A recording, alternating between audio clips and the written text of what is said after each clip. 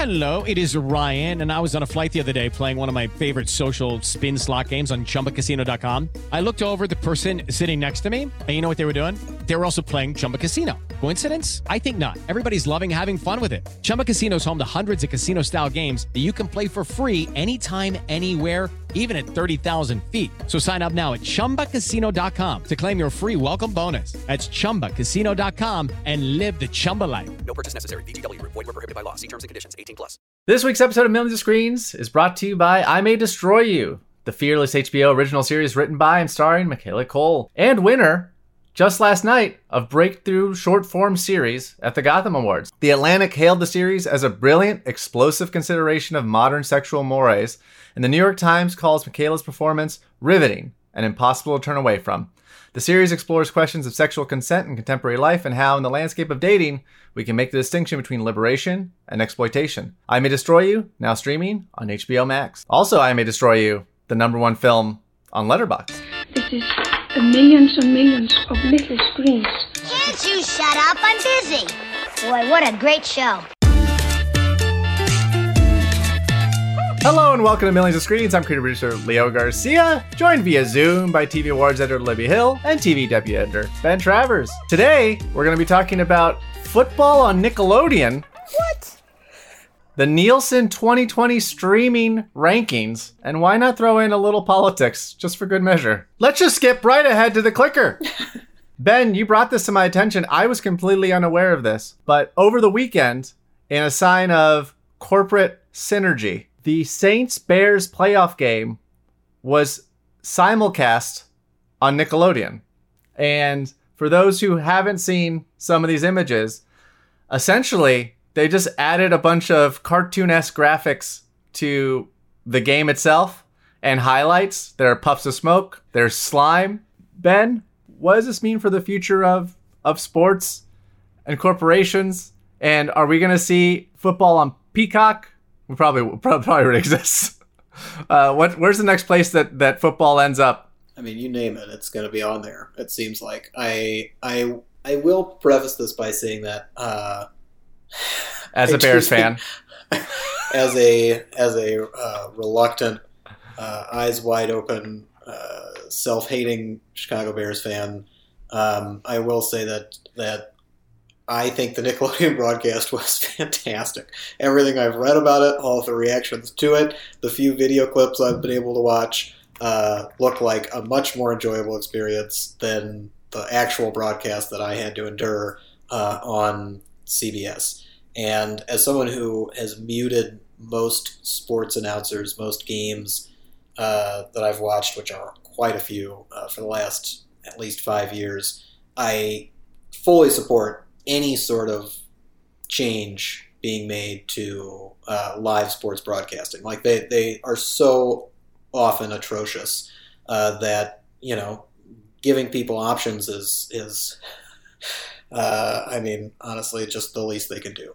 And what we're seeing now, especially in, you know, possibly most egregiously, or depending on how you look at it, beautifully highlighted by the Nickelodeon broadcast, is, you know, an extension of corporate synergy where Viacom is looking at all of its brands, Viacom CBS, I should say, now that the merger is complete. They're looking at all their brands. They're trying to figure out what is the most successful way for those brands to exist. They're trying to spread the wealth, you know, as much as they possibly can. And NFL games, live sports in particular, but NFL games most of all, they make up like half, if not more, of the most watched programs every single year.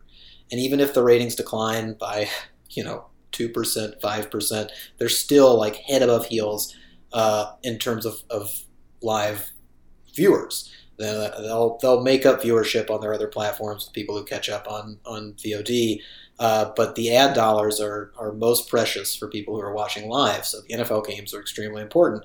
And this Nickelodeon broadcast of a Bears game that is literally available for free on CBS if you have a digital antenna, or, you know, obviously if you have satellite cable packages, this still got 2.061 million viewers which is a 245% increase over last year's Nickelodeon ratings in a comparable window, as they're described in the CBS released. And it's the most watched program on the channel in nearly 4 years. Like 2 million viewers. And that's not a huge percentage of the actual viewership for the game. So like to see that kind of mark a success for Nickelodeon, I can only assume we'll continue to see more of the stuff in the future. And what's exciting in that regard is stuff like Nickelodeon, how much fun they can have with it, with the slime zone and the end zone, with the little graphics that they add, with young Sheldon explaining to the audience different penalty calls. But to me, I've also noticed that like when the college football championship aired on Monday, if you logged onto the ESPN app to watch it, you could also watch the game with the home team announcers. So like the radio broadcast from Ohio State, the radio broadcast from Alabama. If you didn't want to listen to the people who were doing the national broadcast, which can't blame you, you can have your hometown team and your side. All the Buckeye fans will be commiserated along with the announcers at the same time. So they're coming up with kind of new innovative ways to access things. And on the one hand, it seems good and healthy and wonderful because we get these different kind of presentations, and the traditional way that it's done has been shaken up, which I really like. On the downside, you might get less original programming or less creative decision-making on specific networks that instead are just following the ratings, being like, well, this may have nothing to do with football. We may already have a channel in our portfolio or 6 broadcasting this game, but we'll broadcast it too because we'll just get higher ratings that way, which also creates a pretty strong dependency on the NFL, which has its own problems. So that's the end of my spiel for now. Sorry about that. Sports. No, but I mean, this isn't necessarily something new. I mean, I think that the Turner family of networks, we've been seeing that more and more with the March Madness, right? Like, yeah, it was all Turner, and now it's all owned by Warner Media, so perhaps March Madness could extend to, in the future, HBO Max or other Warner-owned viewing platforms. Right. I suppose the difference here is that the Bears game was simulcast on Nickelodeon. Right. So, like, the March Madness games are typically different games on each network while all of March Madness is there, and this was the same game on many networks at the same time. Just with different tweaks, like little poofs of air coming up behind speedy players. Maybe we should just go back to having 3 networks. Like maybe we only have enough good programming for 3 networks, and we should just dial it all the way back. Or we can keep our 450 networks and just show the same 3 shows at any given time. I'm just excited for the first time someone is concussed during a game and they show the little birds going around the person's head. Like it's like cracked and there's just like little birds going around the skull. Yeah, that's a really good one. Or they're carried off the field. So they when they're showing the replays, they insert like Wile E. Coyote, like painting the tunnel on the wall. And it'll just make all of that long-term brain injuries hilarious. And find a way to market lighter the mood. The NFL needs to find a way to market CTE to kids so that kids are okay with it from the jump. I mean, in a very realistic way, this is a method for the NFL to engage with younger viewers, make the game accessible to them, and make them more likely to continue to breed talent to play in the league. So, like, it's absolutely, that is a problem. And as somebody who's already conflicted about watching the NFL, especially during a pandemic, the guilt is strong inside of me. But good, that's what we're going for. But now we need to brainstorm other Viacom properties that we could use for this. Can we do like pop-up football? And it's like every time a little thing pops up. I would actually watch the shit out of that. Yeah. I mean, if there were no announcers and just pop-up videos on VH1, that would absolutely work. The Comedy Central thing seems easy. Just bring in 2 comedians for each team, like from each hometown team, as like fans that also provide commentary. MTV, I don't fucking know. Just jams, play a baby. Concert in the background. Just give it a soundtrack. Just jock jams constantly. You just have a DJ score the game. Do you remember like when they used to rock and jock, and they do like there just be a DJ the whole time providing the soundtrack, and like that's all you need, just a DJ providing the soundtrack for the whole game. Wow. Maybe just every game would have like a halftime show equivalent of the Super Bowl, where like produced by MTV, and that was like their main tie-in. So like they're just again continuing to try to make it more of an event that you must watch and attract a different fan base. I just love the idea of a DJ throwing on like some Leonard Cohen after Ben Roethlisberger throws his 4th interception on Sunday night. Watching Big Ben cry on Nickelodeon would have been the best. I never realized why I needed a 65-inch TV until Big Ben was crying. Until those tears started streaming, and you're like, oh, I can see them so clearly and so brightly. Like they're coming out of the TV. Each tear was like the size of an apple on my television. They were huge. They were huge. What are we talking about? We're talking about Nielsen streaming ratings. That's right. How are we not TV executives? Guys, Nielsen released their ranking of the top content on streaming platforms.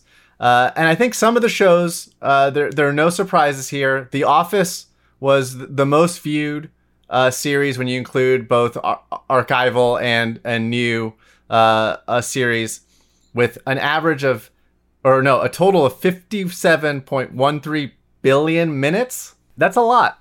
That's 45% more than the second ranked show, which is Grey's Anatomy.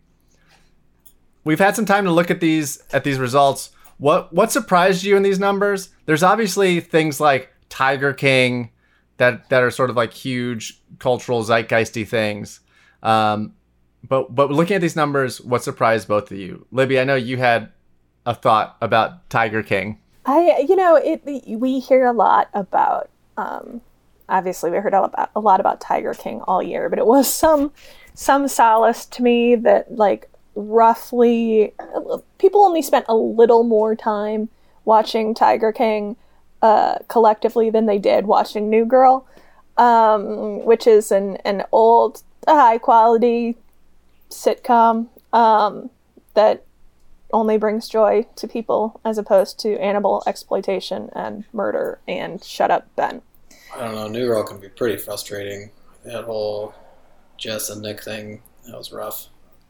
I mean, it there were some rough seasons in there. I'm not going to lie. I was also quick to point out that New Girl just barely edged out The Blacklist and Vampire Diaries.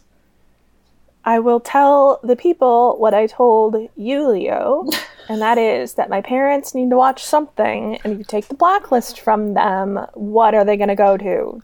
The Vampire Diaries? No. Tell the people. Well, if you can't watch Blue Bloods, Leo, I don't see how I can convince my parents. If I can't be bothered to review Blue Bloods season 11, how are people going to know if they should watch it or not? I will also add that I'm pretty sure I account for at least 1 billion of those Great British Bake Off minutes. So you're 1/13th of all the Great British Baking Show of minutes is Libby Hill. Yes. I'll just run through the top 10. These were of original series.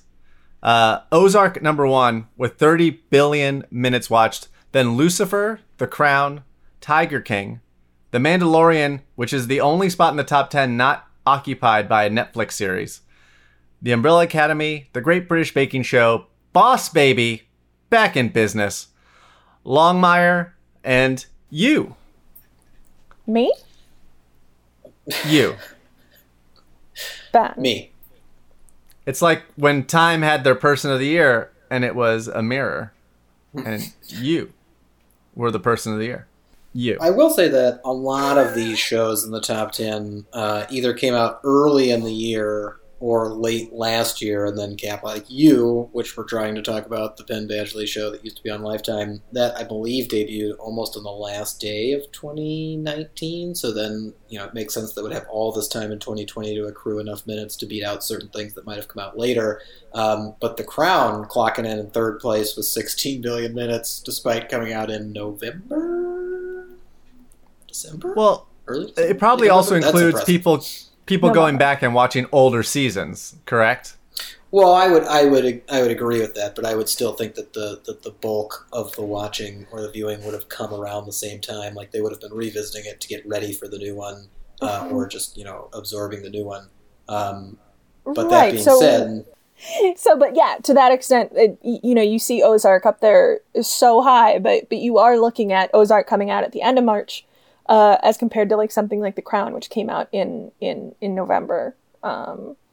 And there's a marked difference between how many people watched. And I'm wondering if that is a straight popularity game or if that is, timing. Right. Yeah. I think timing would have to play into it. But to pivot a little bit toward the movie portion of this list, which I find to be extremely telling, obviously the minutes accrued from a TV series, assuming people like the show enough to watch all of it, and if it's this popular, then you would think that they would, that's going to amass much more minutes with less viewers. So the fact that, Frozen 2 is the number one movie on here with 14 billion minutes, and that would clock it in at fifth on the original series list, and barely get it onto the top 10 acquired series list, and these are all technically acquired movies on here that made the top 10. That goes to show that, you can rack up a lot of minutes in a short amount of time, even as a TV show. But the thing that this says to me the most is there are 7 Disney Plus movies on this top 10 list, as opposed to the other 2 lists where it's acquired series and original series. 9 of the 10 original series are from Netflix. 10 of the 10 acquired series are from Netflix, which emphasizes both the dominance that Netflix has on the streaming world in particular, as well as the inroads that Disney Plus is making. But the movies, speaks to kind of the importance of acquired content. Frozen 2 is number 1. Moana is number 2. The next Disney Plus movie is Onward, which was their Pixar movie that came out early in the year. Like it premiered in theaters before the pandemic and did okay, but then quickly came out on Disney Plus, which helps explain some of the boost. Then they've got Hamilton, as well as that's it. Then they've got the live action version of Aladdin, Toy Story 4, and Zootopia. But Hamilton had 6 billion minutes watched according to Nielsen, whereas Frozen 2 had 14.9. Like it's just such a massive difference in terms of what people are watching and how important some of these library titles are. But it also goes to show that today Netflix announced that they were having a venture of having one movie come out every week, one new movie come out on Netflix every week.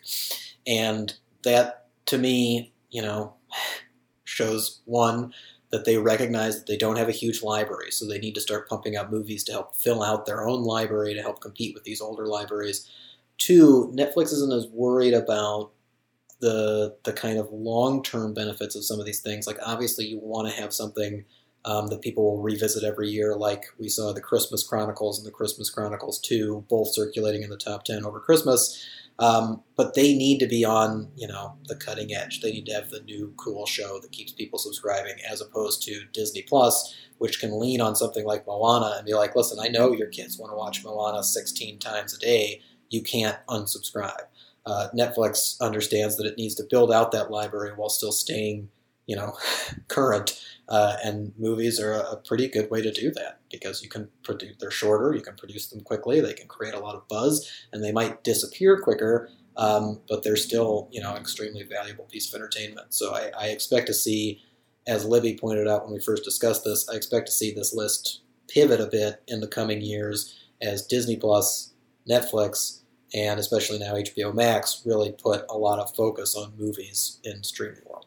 I just want to note that Frozen 2, the runtime is an hour and 43 minutes.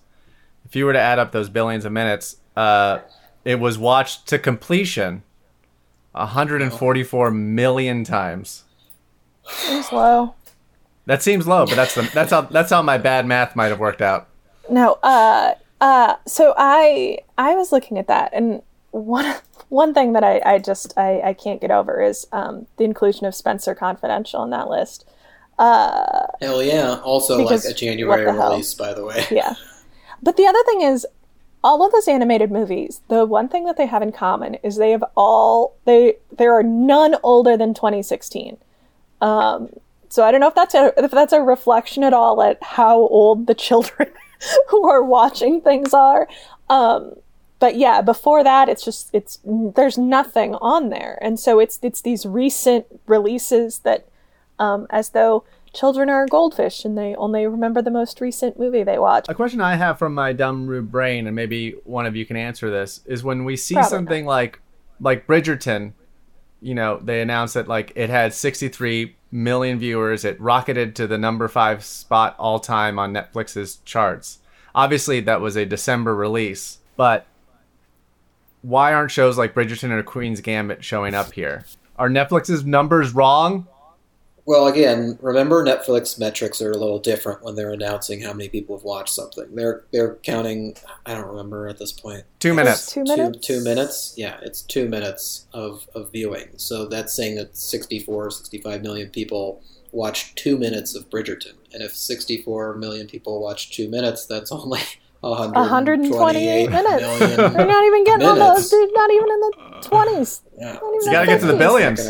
Yeah, it's not even going to make the movie list. So, like, that's definitely part of it. I also agree that I think the timing is definitely a part of it, because I do believe that Bridgerton, if we trust the Netflix self-released top 10 lists, it's been sustaining in the top 10 list long enough that it seems like people are both still discovering and finishing that show. So I would expect to see that, again, if this was reframed outside of the calendar year and more around, a show release schedule, or just buy an individual show over their first 3 months or 6 months or something, that might have a better chance of getting in. Queen's Gambit is an interesting question, though, because it came out early enough compared to something like The Crown. I don't know. I like information, no matter how flawed and limited it is. And it is worth mentioning that to a certain extent, these are limited numbers. You'll see the streamers complain that this does not accurately reflect all of the different ways that people can consume their content, including on phones or like laptops. They are, Nielsen is focusing primarily on TV sets. Also, it is exclusively focused on US audiences and not those in other countries. It also goes to show that, this isn't the full story by any means. Like, let alone, the numbers aren't necessarily, 100% reflective, if even 50% reflective of what is being watched the most on a streaming service, but it also doesn't illustrate the streaming service's priorities. Lucifer only made it, I believe, 2 seasons on Netflix after it moved over from Fox. It's definitely over now. And according to Nielsen's original series, Lucifer is the second most popular show on streaming over the past year. So you would think, instinctively, that Netflix would prioritize that and renew it for as long as humanly possible. But that ignores what is truly valuable to a network, or to a streamer like Netflix at this point, which is growing its subscriber base. And Lucifer, as well as a lot of these acquired series, was a broadcast series. It was not necessarily one of those kind of must-see, must-have titles that was driving people to subscribe, so much as it was like a bonus option for them to just have while they were waiting for something better to come along. And I know that don't stick the Lucifer fan base on me. I know they are rabid and huge and intense, and there's a good number of you, and you all want it to continue. That being said, if it really was the only thing that mattered was how many minutes people watched of a show, then you better believe that Lucifer would have continued, and it's not. So that tells you what is, kind of focused on at Netflix. I will say, Lucifer had 3 seasons on Fox before it was canceled. Netflix picked it up. It has had 2 seasons since, and is getting a 6th and final season. Oh, it is getting a 6th and final. I thought the 6th that was announced in July. Aired. Oh my. My mistake. Yeah. Well, you're wrong, and it's very important that we include those moments in the podcast. Always. Guys, last week we recorded the podcast on Tuesday before the events that occurred in D.C. on Wednesday, the attempted coup by the MAGA brigade, the president's being banned from Twitter. All this stuff happened after we recorded. But one thing that I did want to sort of talk about, which ties into all that, which was last week, for the first time since September of 2000, both CNN and MSNBC outperformed Fox News in terms of numbers, and CNN had its most highly viewed day on Wednesday, January 6th. I just wanted to sort of open up the floor. It was like, will this end? This idea of like, we're all glued to our television sets 24 hours to make sure the idiot in charge doesn't do something even more idiotic. Will these numbers dwindle in a quote unquote boring Biden presidency? And not that we are political reporters generally, but what does this say for Fox News moving forward? It seems like they're losing their base, either to hopefully some people who are seeing the errors of their ways and moving to the quote unquote centrist news outlets, or to the people who are doubling down and moving over to OANN and Newsmax. A lot to parse there. My question to you is, how are you guys doing after Wednesday? Because I've been struggling to get work done. I opted, and this is because I know I'm when we talked about this beforehand, I was sort of a person who's like, what is the future of 24-hour news cycles? And part of that, it comes from the fact that I didn't turn my TV on once last week regarding the events at the Capitol, because I know what that is. I know what the 24-hour news cycle is. It's just going to be the same 6 people there saying things, saying that we don't know much, live footage of police cars in the distance. I know what disaster coverage looks like on 24-hour news networks, which is not to say that something like Twitter or online news sources are better, but I feel like I'm able to pick and choose the voices that I am hearing from in a more specific way, which leads me to something that I know that Leo has more thoughts on, which is, I think so much of the 24-hour news channels are dependent on the talent that they have and the guests that they bring in.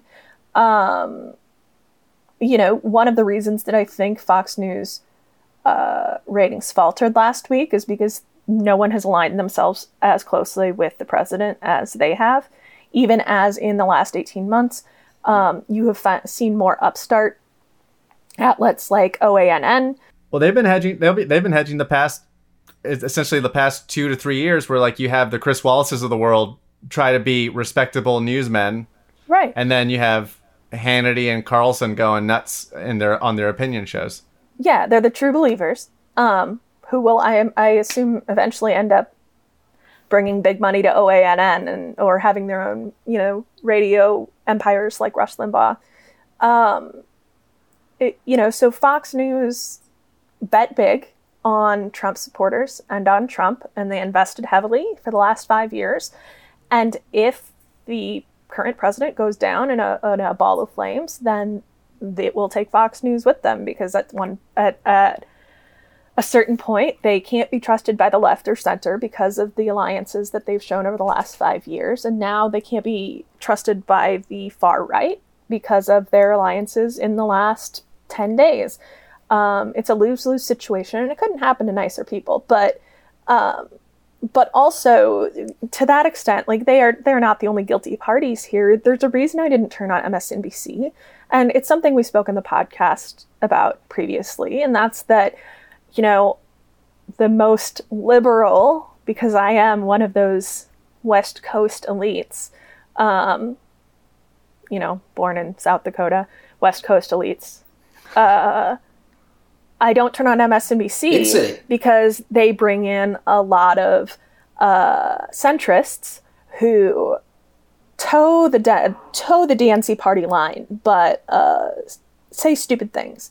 Or they have Lincoln Party Republicans coming in. They have Claire McCaskill coming in, and they're hearing from all these people. And I don't want to hear from all those people, because you know what? I've been hearing from all those people for the last 25 years, and it's not good enough for me anymore. So I go to Twitter, where I can hand choose who I want to hear from.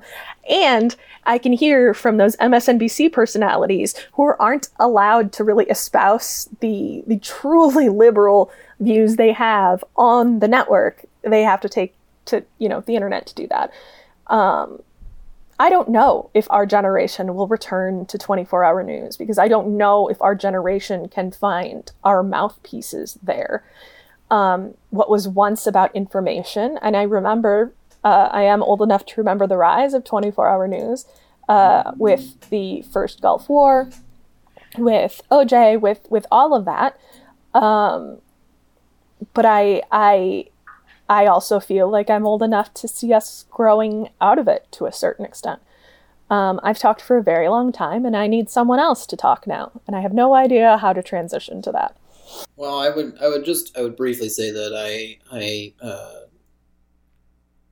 100% believe what you're saying, want to believe what you're saying, and yet still fear that Fox News will be absolutely fine, because they've been working for years at crafting whatever narrative fits their agenda and convincing viewers to go along with that narrative. So I am living in terror of their expertise of manipulation, and believe that they'll probably be able to sustain the people who eventually see that the Republican Party that they've supported for so long still needs a mouthpiece in the news. And when there's real issues being dealt with in DC politics, they need to turn to Fox News to see how their party is addressing and interpreting them, while still a wide swath of the diehard loyalist Trump supporters go off to those kind of extremist fringes.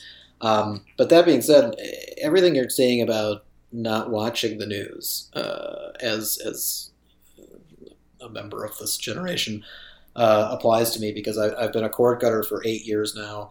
I think the few times I've watched cable news in the last 8 years is when there's been an election going on, and I'm trying to get results or hear some sort of immediate reaction and interpretation of what's going on. And even then, I'm still usually clinging to Twitter and the political junkies that I follow on Twitter more so than I am actually trusting or waiting for the news on TV to give me any sort of information. And when the Capitol siege happened, I was doing the same thing. I followed a lot of it through Twitter. I tried to log into some CNN coverage online and watch some stuff that was live, and then read a lot of people who had reactions to what they were watching to kind of interpret how the news handled it. And I do think that what happened on Wednesday showed that we've had some growth in terms of how news anchors respond to Trump and respond to kind of his general danger, his hate-mongering and fear-mongering tactics, and that was encouraging to hear and to see, because some of them didn't show his video, which Biden had actually requested them to show, and some of them, when they were showing it, were editing it live. Some of them were immediately following up with saying, "Listen, I know we just showed that, but this isn't true, and this isn't true, and this isn't true, and this isn't true."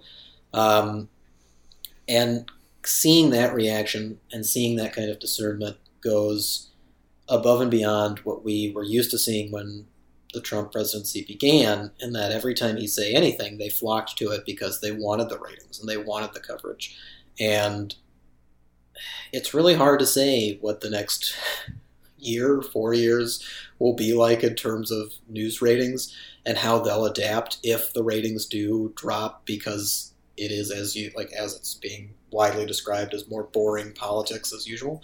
But they'll adapt. They will continue to adapt. They will continue to find ways into these stories and these topics that are salacious and demanding of your attention in a way that may or may not justify that attention. And the one thing that I'll say about the ratings on Wednesday, everyone who heard what was happening knew they had to see what was happening for themselves.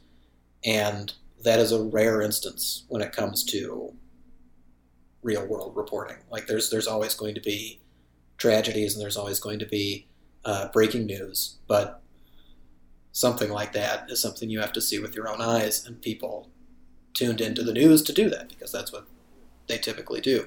I don't think that's going to keep happening. And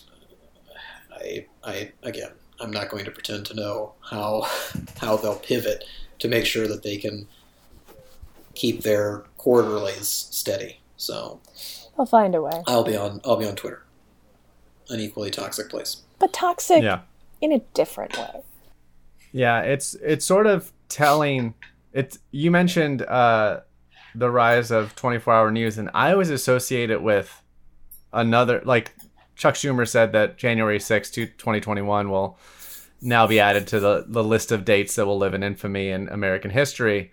And what I always equate the rise of the 24-hour news cycle to is 9/11, and the idea that, as Ben just mentioned, it was an event that everyone had to witness it in real time as much as you could, and then you were sort of lost in your confusion and thoughts, and you sort of needed some constant presence to be like, what is will there be answers? And I think that sort of gave rise to this 24-hour news cycle, and then they didn't know what to fill it with for so long that it sort of became this awful albatross of like, something happens, let's go there and give you nothing for 8 hours. And then Trump came along, and he sort of filled it in an accurate way because he is such a fucking disaster, that they were able to sort of cover it in the same way that they covered 9/11 for 4 years. Now, Ben, you mentioned the way that it's heartful to know that the news reporters could cover Trump. Trump is the 9/11 of people is just like, yeah, that seems out. Yeah. We're getting to 300,000 infections, 3,000 deaths a day, so. Yeah, it all checks out.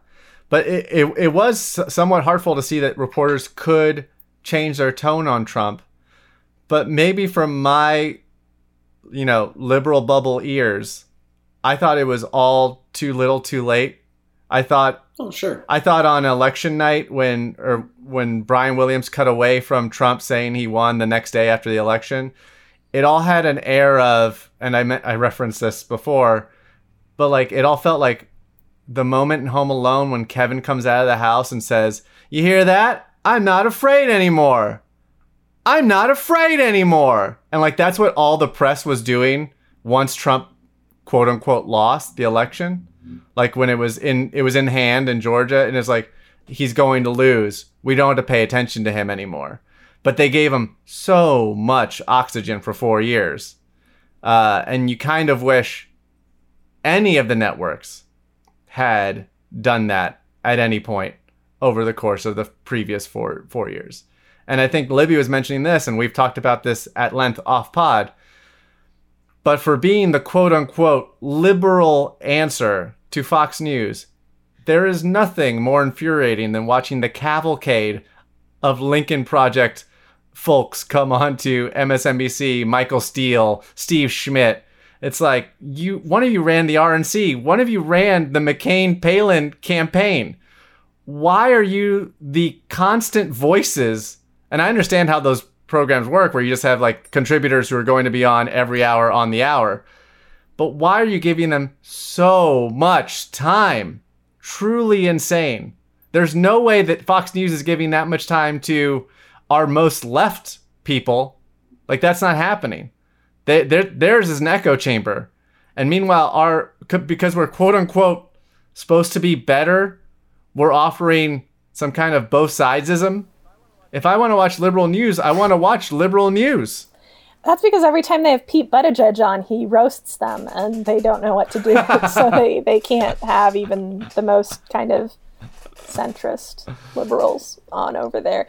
But I think that's the thing. Claire McCaskill has so much time to show up on MSNBC and comment because she lost her election. Like, she's not a person I need to hear from. Also, she's not very trans rights, and Claire can go fuck herself. But I well, Libby, you do know that's identity politics that doomed the Democrats. Yeah, that's how we lost not getting the blue wave they wanted. And now we're a politics podcast. Yeah. I hope you guys are ready. Film and politics. Well, but I mean, I think this is the biggest question facing news as an outlet, like TV news in general, as time ticks away, as days turn to months, turn to years, turn to decades, which is, will we ever be able to trust it and rely on it again?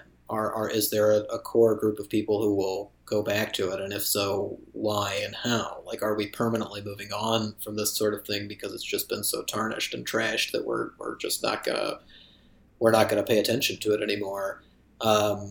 And given the way that people can consume news these days, and given the way that they all want to have their own perspectives acknowledged, if not catered to or exclusively voiced, where are they going to find that? And again, I don't have a great answer for it, but watching the way that it's being handled today, it doesn't give you a lot of hope that there's going to be some sort of unifying solution anytime soon. There's no going back. We're not going to have another Walter Cronkite. And if you look back to the age of Walter Cronkite, like, those were all just old white men. It felt like they were universal, but if you look at it, they weren't universal. And I say that as someone who loves Walter Cronkite. But honestly, Ben, if it helps, this ties directly into the NFL on Nickelodeon. Everyone wants the same thing. They just want it catered specifically to them. They want it to have the puck highlighted, the hockey puck highlighted, or they want little animated slime every time someone scores a touchdown, or they want dancing robots on Fox, which I've never understood. They want what they want, and they want it how they want it. And because we live in this age where there is so much customization available, we're never going back to that kind of singular trusted source of news, because I think that illusion is broken. There is no such thing as impartiality. There's no such thing as... It's hard to believe there's such thing as truth anymore, because it's so subjective to a person's eyes. Like, that's why I don't know what to think about 24-hour news networks. I think that weirdo stations or weirdo outlets like OANN will become more... I mean, we saw this with political websites too. Like, it used to be like Drudge, and now there's Breitbart, and there's all of these. There are so many more echo chambers now, which is nice because people can find representation for the views that they have, but it's also awful because awful people can find representation for the views that they have. But we're never going back to the singular source, because it's just so easy to manipulate that singular source. And well, that's politics. I'm sure that can be cut into something vaguely relevant for the podcast. Millions of Screens is a production of the Penske Media Corporation and IndieWire. Our theme music features excerpts of the classic YouTube video Bjork Talking About TV and Willy Wonka and the Chocolate Factory. Our editor-in-chief is Dana Harris-Bridson, our publisher is James Israel, and our executive editor is Ann Donahue. Our favorite Nickelodeon shows are Clarissa Explains It All, Rocko's Modern Life, and The Angry Beavers. Millions of Screens endorses Leo, insert your favorite Nickelodeon show here. I think that went well. That's the kind of you can't do that on television humor this podcast so sorely needs. You can find us on Twitter at A Million Screens, at Midwest Spitfire, at Ben T. Travers, and at Leo Adrian Garcia. You can also find us on Apple Podcasts, Spotify, Google Play. So leave a review and let us know what you think. This is Ben, Libby, and Leo reminding you that you shouldn't let poets lie to you.